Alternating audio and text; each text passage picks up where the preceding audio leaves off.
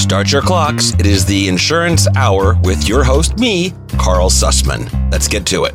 Today, we're going to talk about how to purchase insurance. Now, you might think you know how to purchase insurance. Maybe you do, maybe you don't. But a veteran like me who's been in this industry, terrible rhyme. Anyway, that's been in this business for 30 plus years, might just have a few things to say that will help you the next time you have to go and search and purchase a policy. So let's get to it. There are basically three ways that you can purchase insurance. You can purchase insurance by contacting an insurance company directly. You can purchase insurance by contacting what's called a captive insurance agent, or you can purchase insurance by contacting an independent broker. Let's talk about all three of these options and the plus and minuses, the positives and negatives, the good and the bad for each of them.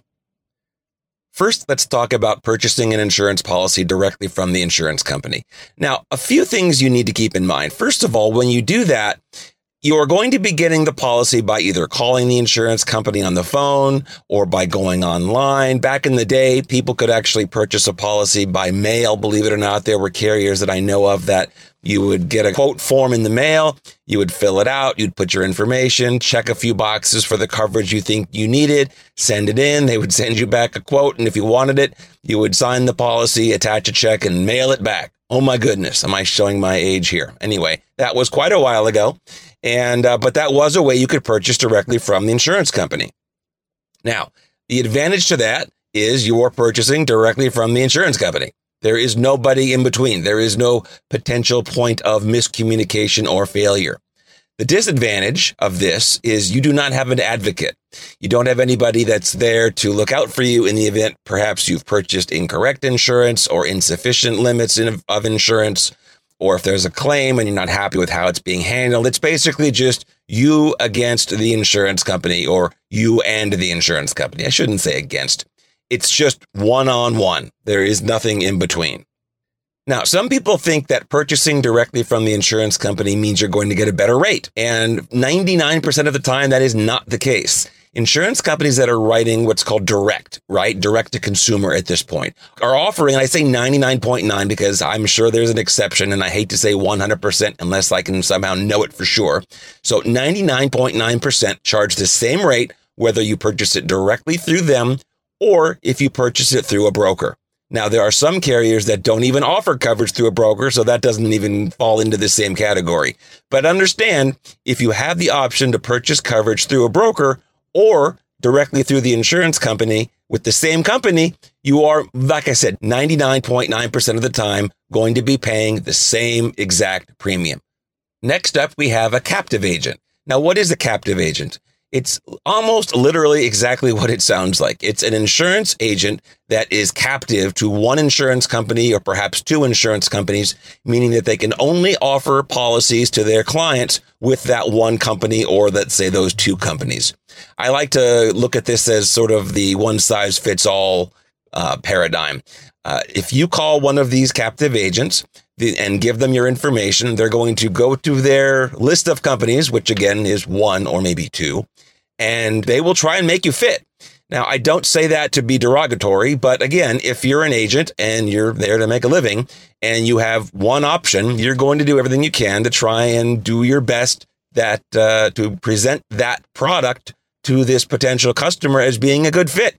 Not saying that people will do things improperly. I'm not saying captive agents will try and force a circle into a square peg or anything along those lines. I was a captive agent for a period of time, so I know the feeling. I know what it's like.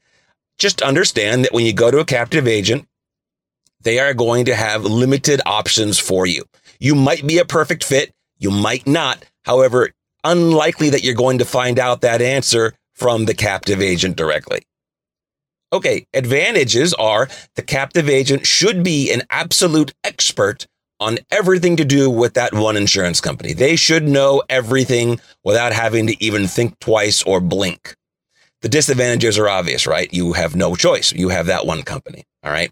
So let's move on.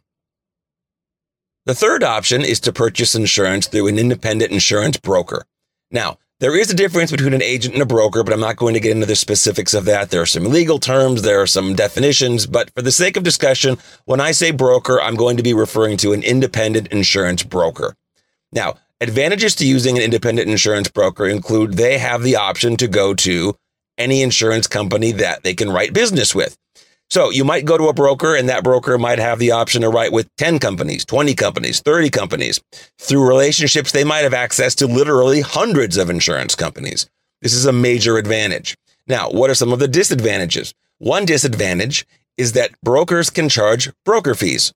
What is a broker fee? A broker fee is an additional fee or charge that you will pay in order to have that broker represent you. Not all brokers charge these fees. Most of them are negotiable, but you should be aware that that is something that a broker can do. They do this because, again, they represent you to the insurance company. So in essence, they're charging a fee to be your manager. I suppose you could look at it that way. They are representing you to the insurance company. So summary, advantages to a broker, you're going to get choice and customized coverage. Disadvantages, you might have an additional fee to pay. We could be talking about $50, $100 a year or nothing. And another disadvantage is that broker does not have what's called binding authority, meaning they do need to get permission from the insurance company before making the coverage begin. Now, this could be the difference between pushing a button versus verbally saying to you, you will now have coverage. However, in general, a broker has to get permission. They do not have actual binding authority with the insurance companies. So you understand that purchasing insurance is a complex decision, and you do have options with regard to where you get it, how much you pay, the type of coverage you get, etc., etc.